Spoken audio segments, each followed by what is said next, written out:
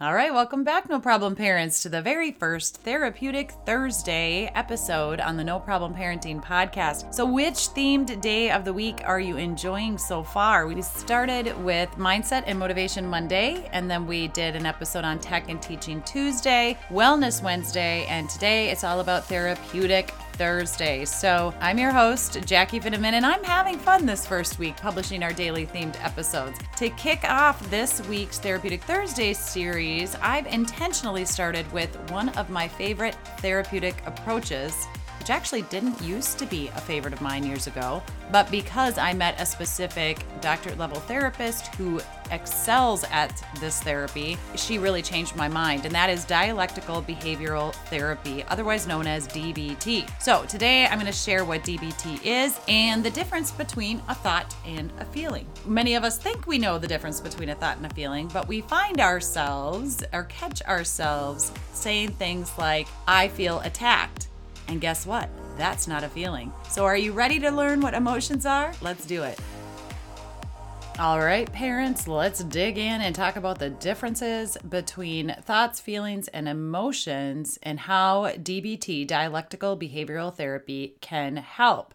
So DBT is a therapeutic approach that was developed by Dr. Marsha Linehan, and initially it was designed to treat individuals with borderline personality disorder. However, it has proven effective for a variety of mental health diagnoses and is now widely used in different settings. So anyone can learn DBT, whether you have a diagnosis or not. It is a combination of a couple of approaches. It combines cognitive behavioral techniques with acceptance and mindfulness strategies. And its goal is to create a balance between accepting individuals for who they are while also encouraging positive changes in behaviors. So there's four kind of key components with DBT. Mindfulness, helping people stay present in the moment without judgment. Distress tolerance. It teaches us to manage crises without worsening things. There's emotional regulation, helping us identify and regulate intense emotions. And it also helps us enhance communication and relationship skills with interpersonal effectiveness. So DBT integrates the concepts of validation, acknowledging, and accepting individuals' feelings with the necessity to change and improve their lives. All right, so let's talk about the differences between a thought, feelings, and emotions. So thoughts are ideas, they're opinions, they're beliefs about ourselves and the world around us. They include perspectives that we bring to any situation or experience that affect our point of view. Feelings are physical sensations like warmth or tension or a sinking gut. And then emotions are reactions that we experience in response to events or situations like joy, anger, fear. I usually say happy, sad, mad, or scared. So I'm going to talk about 8 different statements in this quick episode here to just give you this introduction to DBT. But for parents with teens and young adults, my best resource and recommendation that your child has access to right from the comfort of your home or their phone is Dr. JJ Kelly of drjjkelly.com and her company Unorthodox Inc. She is my go-to. Dr. JJ was on episode 59 talking about emotional intelligence. I recommend you go back and listen to that episode. She is a fantastic resource for people looking to dive deeper into the world of DBT.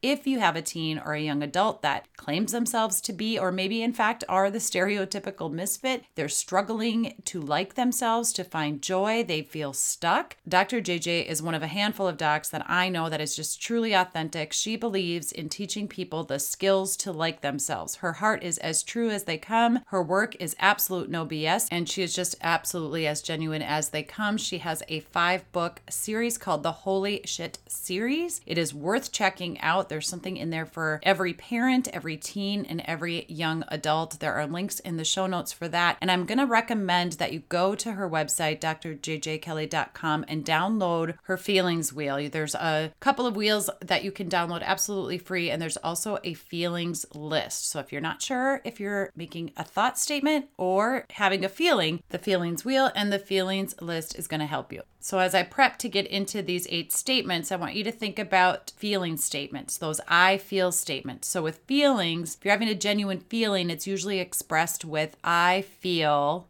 followed by an emotion like happy. So I feel happy. I feel frustrated. Whereas thoughts are typically shared without specific emotional descriptors. So it's more of a I think that or I believe that, fill in the blank.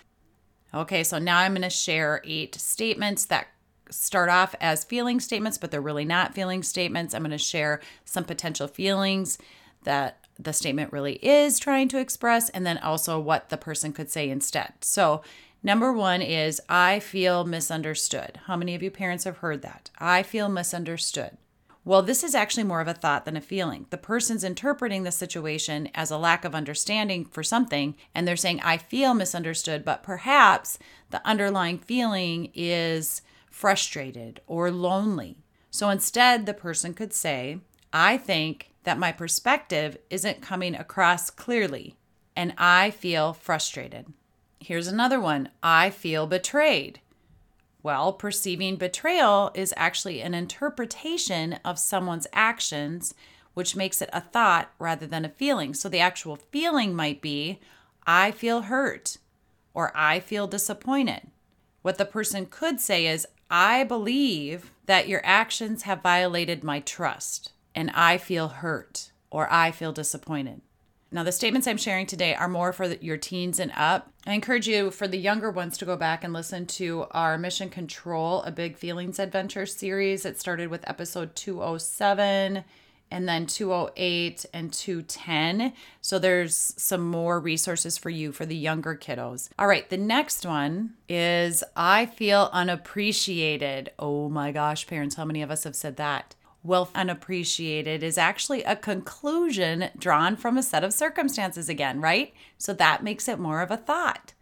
So instead, you could say, I believe or I perceive that my efforts are not being acknowledged.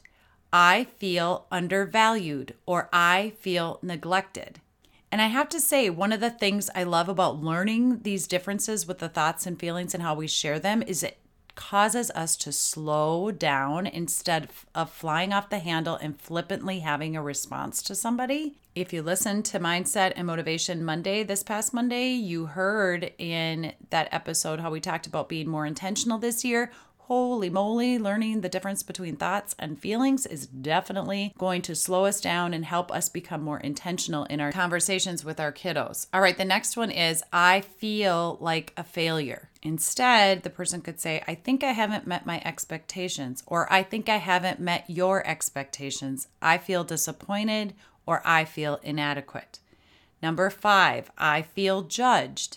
Well, instead of saying I feel judged, because judgment is an interpretation, which indicates a thought, right? So instead, the feeling might be, I feel vulnerable or I feel exposed. Again, really thinking about what is it that you're feeling versus thinking. This is so fun. All right, number 6, I feel ignored. Well, the sense of being ignored is, again, an interpretation of behavior. So that makes it a thought. So instead, the person could say, I think my contributions or I think my presence isn't being acknowledged and I feel neglected or I feel invisible. All right, number 7, I feel like I'm a burden. How about instead of saying I feel like I'm a burden, we could say something like, I see myself causing inconvenience right now. I feel guilt or I feel self-conscious. All right, number 8, I feel like I'm not good enough. So since this statement involves self-evaluation, it's a thought. So you could say, instead, you could say, I think that I fall short of certain expectations and I feel insecure or I feel doubtful. And actually, I think I'm going to do a bonus because at the beginning of the episode, if I remember right, I said that saying I feel attacked is a thought, not a feeling. So let me give you an example of that one. If you're saying I feel attacked, there's an underlying thought or an interpretation in that. And so instead you could say, I'm perceiving your words or actions as aggressive and hostile. I feel angry. I feel afraid. I feel vulnerable.